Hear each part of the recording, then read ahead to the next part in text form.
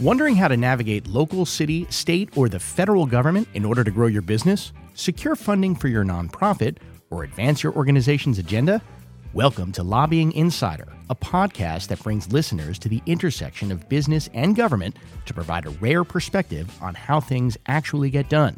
We will dive into some pressing current issues, provide keen observations from the past, and keep an ever-watchful eye on what's coming next. I'm your host, Zack Fink, Director of External Affairs at Davidoff, Hutcher & Citron. Glad to have you with us. And welcome. We are joined by two colleagues. We're going to break down Governor Hochul's State of the State address for 2024. This is generally setting the tone for the Albany legislative session. The governor puts out her ideas for what she wants from the legislature for the year. The legislature comes back and counters, and then they try and reach an agreement on the budget, which is due at the end of March, and then standalone pieces of legislation that they can agree or not agree on throughout the year towards the latter half of the legislative session that ends in June. I'm joined by, well, let me let you both introduce yourself. Bianca, let's start with you. Bianca Rajpersaud, Associate Director for the Government Relations Group at DHC. Keith Wright, also of DHC, but also the New York County Democratic leader. Can't wait to hear both of your perspective on this. All right, so let me just start. We were all together in Albany. We were watching the speech itself. What were your first impressions? I think given what played out last year with the governor's, housing initiatives being put forth, I think it was great to hear her optimism of possibly passing a comprehensive housing package this year. I think we're all looking forward to the executive budget coming out next week or so to figure out, where she stands on 421A, where both houses actually stand on 421A and extending that.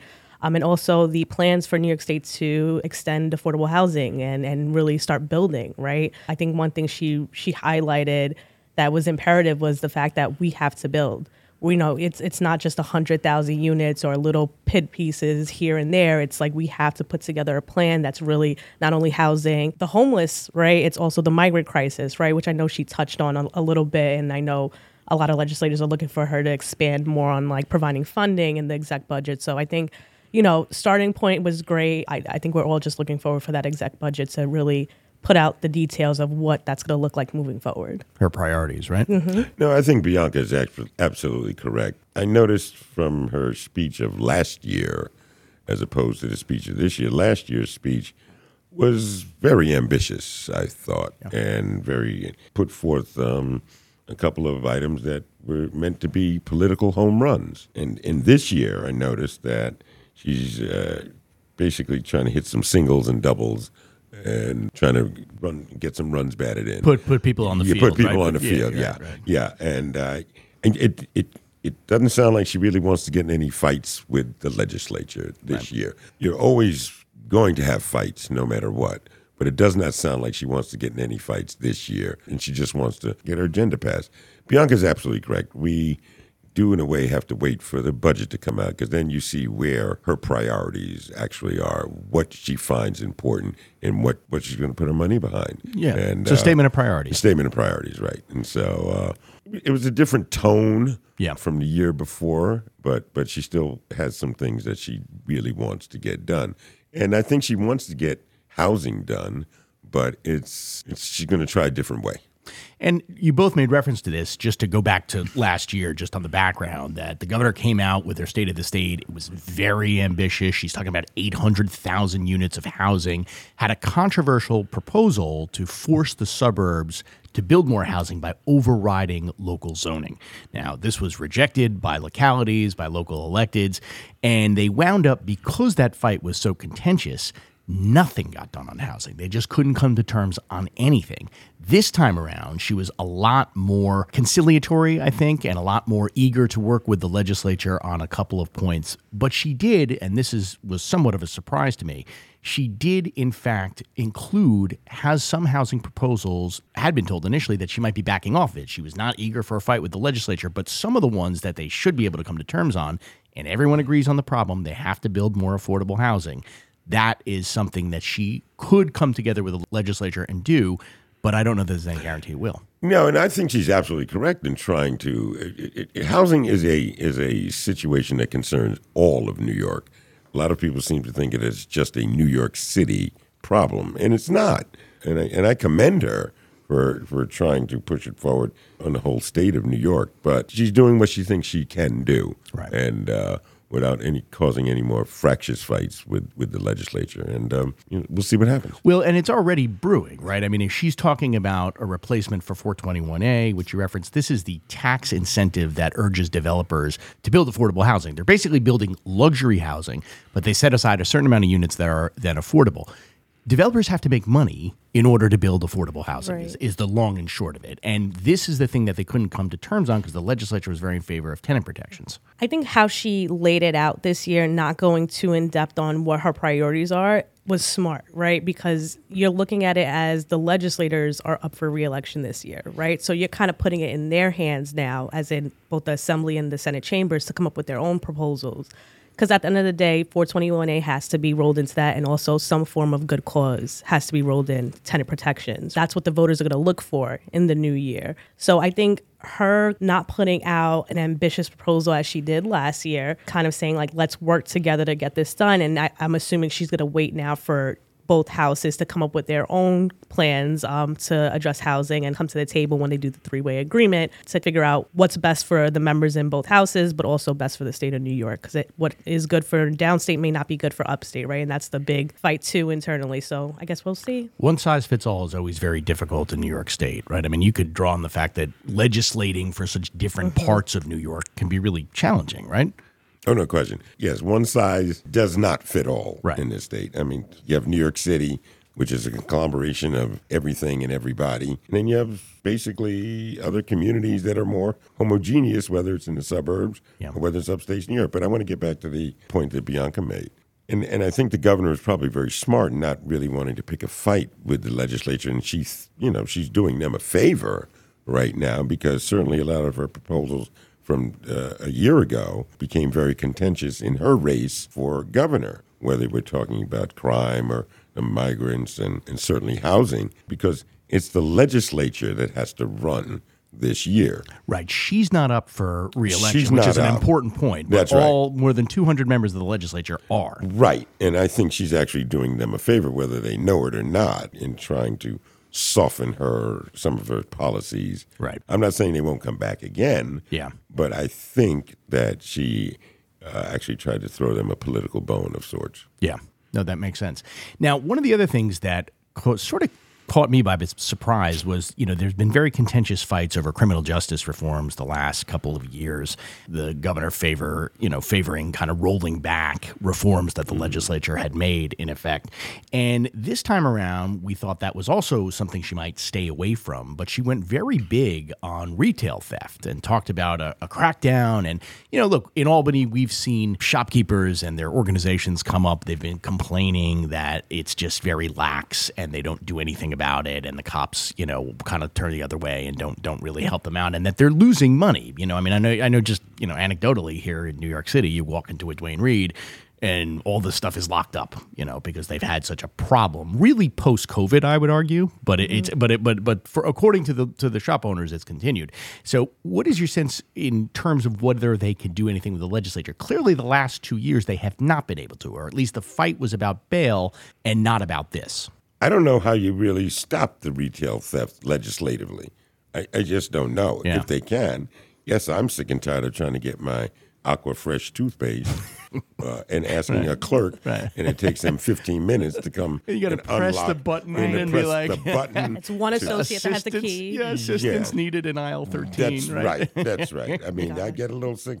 And I'm just trying to get some deodorant or something like that. You know what I mean? It's it gets to be a little much sometimes. But I don't know how they stop retail theft legislatively. Right. I just don't understand. Well, they're talking I'd about, have to see the proposal. They're talking about increasing penalties, right? Okay. But is that going to do the trick? No. Right. No. Right. No. The increasing of penalties rarely works. Right. Because someone who's ripping off a Duane Reade isn't like, well, I was going to get 3 months, but now I'm only going to get, That's right. And I'll tell you this, increasing penalties is not something that the state assembly does very lightly. Right. And I'm sure the makeup of the New York State Senate at this moment politically, I don't see them having a large appetite on increasing penalties. Because it just puts more people behind bars. Puts more people behind bars, exactly. Right. Just to add on to that, like Keith said, I don't see how you regulate that legislatively. I think really what has to be done is working with our law enforcement and also these private entities to up their security, right? And I don't know this for a fact, but don't quote me on this, but to my understanding, how some of these big box retail shops work is they don't, if you make one offense, they don't, take you down for that one offense. You have to make 3 offenses of shoplifting, and then that's when they bring you in. Maybe that's something internally that some of these big retail stores start talking about. Like maybe you got to look at that first offense and approach that shoplifter or whatever the case may be, or up the amount of security guards within your vicinities, especially during the holidays. I know a lot of like Target during Reed, they have more security guards on hand, or they have an NYPD officer staffing the shop. So I don't know if that's just a collaboration between the private sector and also law enforcement to up security. Well, and sometimes it puts puts security guards and employees in a bad position, right? Because if they're trying to intervene and then they wind up getting into a confrontation with someone who may be hell-bent on stealing. It goes viral on social media. Yeah, it goes viral on social media. Yeah. And it's not really fair to the person who works at CVS, right? I mean, it's not really their job to do that. So it gets tricky. Yeah. And I'll reiterate this. I mean, the legislature is loath to increasing penalties. Right. Because when you look at the folks that are supposedly shoplifting, they're mainly black and brown folks from poor communities. Right. And I mean, the real cure to that is a job. Right. And the legislature has been going in the opposite direction, meaning that they've been trying to decriminalize, get people out of jail, look at alternatives, not get them tied up into the criminal justice system, because so many people are touched by it and then have a permanent record. That's right. Right. I agree. So that's a tough one, too, and a tough needle to thread for all of them. Mental health was a big component. She went big on this last year as well. To me, and I'll get both of your thoughts on this, there are laws in this state governing civil commitment, which is putting someone who needs permanent care in a home against their will. And it seems like anytime there's any kind of proposal to change that, the advocates get very upset. And they say that we can't do that, that, the putting someone away in New York State is very difficult to do. People's individual liberties and freedoms are protected here better than in a lot of states. So let me ask you, is there any appetite to change that? I mean, and is that the solution? Would you have to be able to take people who maybe are not able to take care of themselves, who could be a threat to other people, out of that situation and put them in an institution? Well, I think that'll be discussed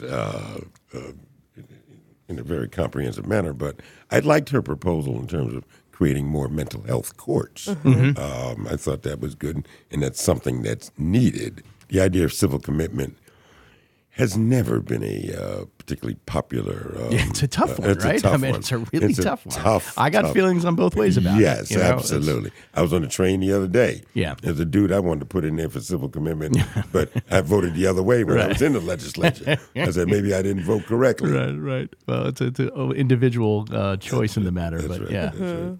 I think it's also like we have to start looking at it as, like you just mentioned, a civilian you see on a train. I think more so giving more power to the families. I think that's something that maybe she should look into because, as a family member, if you see another family member suffering from mental illness, whether it be depression, schizophrenia, bipolar disorder, like you're going to want to help, right? And I think that's having the family have more of a say in it would be beneficial. Yeah.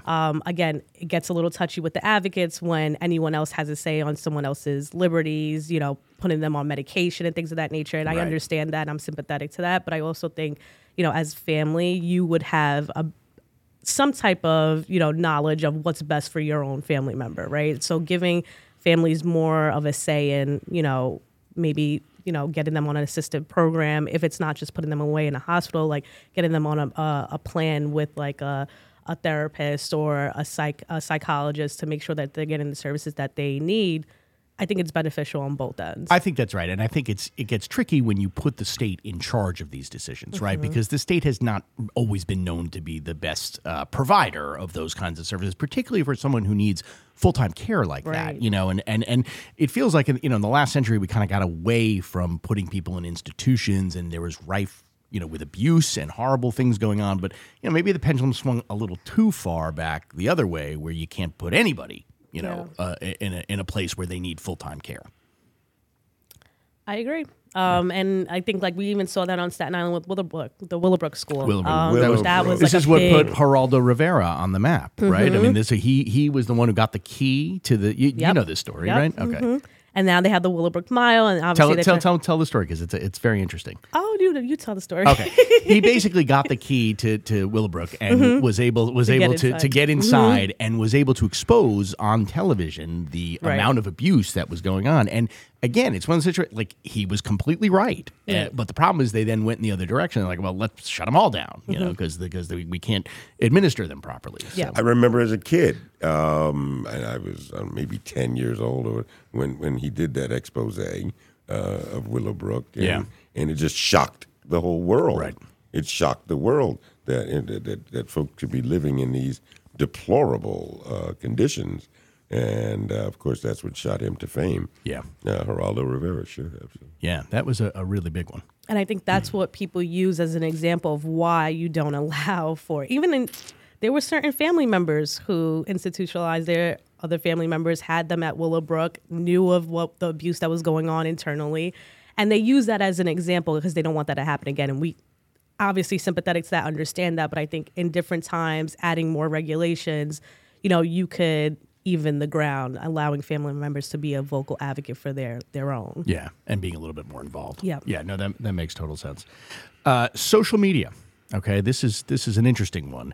Governor wants to crack down on social media and I believe the quote was out of here. It says she wants to regulate the algorithms because it's a bit of a poison. People believe that, particularly when it comes to young people, they go for the likes. They put themselves out there and how they look, and then they want people to offer praise and reaffirm how they feel about themselves. And yeah, for someone with low self-esteem and they don't get that response, it can be very, very toxic. But this sort of brings me back to the other point. It's not toxic for everybody. It's toxic for some. So how do you regulate something like that? Yeah, I found that fascinating. Yes. You're damned if you do, damned if you don't. Right. And certainly social media has been a great benefit to society and to individuals, but it also can be looked at as a harm if used in like anything. If you drink too much alcohol, you become an alcoholic. Right. If you eat too much candy, you get fat. Right. Right. So, I don't know if parents have to do a better job or of regulating. They're the real regulators. Right. And you do have a situation, you and I have joked about this, Keith, where there are people kind of, in our subset who may not be that familiar with the technology. So it's like you're a parent, right? And you're not even aware of what your kids might be looking at, right? Absolutely. No, but I think regulating of social media, when does it become censorship? I don't know. Yeah. I don't know. I'd be fascinated to see how it plays out. Yeah, I think it's very interesting to think of regulating the algorithm. But I think one thing that should be emphasized amongst these social media platforms is the parental controls.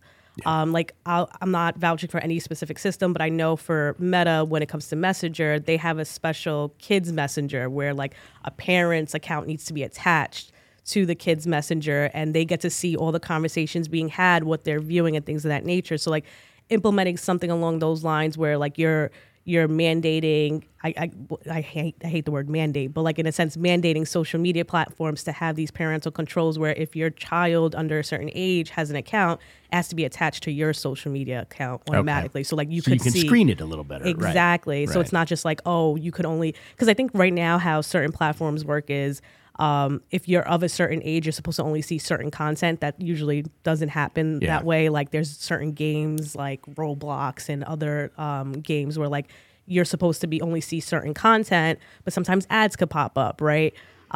So I think if the state wants to go down that road, I think really working with these platforms to say like, if your child's going to be on this platform, it needs to be attached to your specific account. So like you said, they could screen it, see in real time what they're doing, what they're viewing, and can delete or have their child continue to be on the platform. I could never figure out how to do that. Oh boy.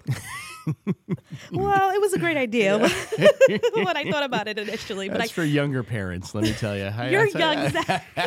Oh, boy. But you know what? That's a good point because there are, it is. There's an age gap, right? And I get that too. But Technology, age gap. Yeah, I'm good with some things, but others, it's way beyond me. And my man, if you can't figure it out, I can't figure it out. I'm younger than you, so yeah. I tried. I tried. Bianca's really would be the only one who would I'll be the only parent, right? I think the governor's office will be calling you. Yeah. Okay, sounds good.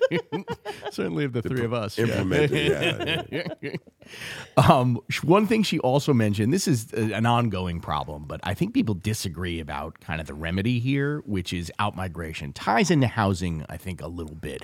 New York State is losing people in big, big numbers. And, what is really the cause of that? I mean, we're losing congressional representation, for example. We're poised to lose, another couple of House seats in 10 years after the census again. What do you think is sending people to other states? Money. Yeah. Money, pure and simple. Whether you're a just married couple, just starting out maybe in your late 20s or early 30s, you're looking to economize as much as possible. Right. Senior citizens, you're finding that your pension check and your Social Security check will probably go a little farther in Delaware or some other godforsaken place. It's cost of living. It's cost of living. It comes down to money. Right. Or if you're a younger person, you find that if you have a job making $100,000 in New York, and whether you can make that same $100,000 in Florida or Oklahoma or wherever, Ohio, you have to make a choice. Right. As far as I was concerned, there was no choice. I'm staying home. Right. I'm staying home. I think also too, and I hate to wean this into, you have a lot of virtual jobs now coming into play. Post-pandemic, it is a different world. Exactly. Yeah. So you don't have to be stable in one location. You could be in Florida and work on New York projects, right? Or for a New York-based company. So that plays a factor as well. Again, it goes back to incentivizing companies to hire locally, to want to set up shop in our backyards, and also affordability. That also plays a part, right? So it's a number of factors, I think. Yeah, and it does, I think, bring us back to housing a little bit too, right? I mean, if people are leaving and can't afford a home, even a rental, that's a big problem. I mean, that right? I mean, it's huge. You can't even live here. Yeah. So I don't know. It seems like everybody is in agreement on that, but then they can't seem to come to terms on a grand bargain on housing. Right. And then the holdup is really the tenant protections versus the extension of the tax break. You think, right? That is the holdup, and again, they have to both sides, the real estate industry, the tenant advocates, need to come to the table and find a middle ground. It can't just be one way or the other. They both have a stake in our state, and they have to find a middle ground in order to move forward on this initiative. But and that's easier said than done. I know. I know. I was always told when I was in politics, when I first got into politics, if you get 75, 80% of what you want, that's a good deal. But you have, on one side, you have the legislature, or the governor, actually, who is very true to her ideals, and you have the advocates or the progressives that are very true to their ideals. Right. And compromising is going to be easier said than done. If it were easy, we would have had it in the last 2 or 3 years. That's right. And this divide in the Democratic Party has been more and more Divide pronounced in the Democratic Party, as time has gone on. Exactly. We're getting near the end here, but I did want to pick up on something you said earlier, Keith, regarding kind of not trying to go for the home run, swing for the fences. Some critics had described what she was trying to do is kind of small ball. And I think that the governor's office is sensitive to that terminology. But I think the point being, for example, she wants to build public pools in New York, right? And give access to people who don't necessarily have access to pools. It's a great idea. It's not always something you see in something as grand as a state. Well, I thought that was, exactly. But I thought it was creative. Yeah. I personally am not going to go swim in the East River, but it might be an experience for some of the folks. Someone else, some of the folks in Staten Island. Oh boy, don't pull us into someone at this table is from Staten Island, if I'm not mistaken, and her name begins with a B and ends in Bianca. Might be a different sort of experience, but I thought it was actually kind of creative. Yeah, I had never heard that proposal before in a state of the state. Yeah, and it merits further investigation. Absolutely. And there's I think plenty of people who don't have access to pools at all. Right. Yeah. Exactly. And I thought it was creative on the governor's part, and looking forward to seeing it getting implemented. Yeah. Mm-hmm. Yeah. Okay. We are going to leave it there. Thanks to both of you. Thank you. Thank you. The Lobbying Insider is a production of Davidoff, Hutcher & Citron, LLP, New York's premier middle market law firm, practicing in over 20 areas, including commercial litigation, economic development, real estate, and, of course, government relations. The Lobbying Insider is produced by Joe Benti, and our sound recording engineer is Devontae Addison. Publicity by Jody Fisher PR with Beth Ann Mayer at Lemon Seed Creative Managing Social Media. Our podcast platform manager is Monica Thomas. I'm Zack Fink, host of the podcast, and if you'd like to help us spread the word about our show, please share it with colleagues and friends, and be sure to subscribe on your platform of choice. It can be found on Apple, Audible, Google, iHeart, Podbean, and Spotify platforms. Thanks for joining us.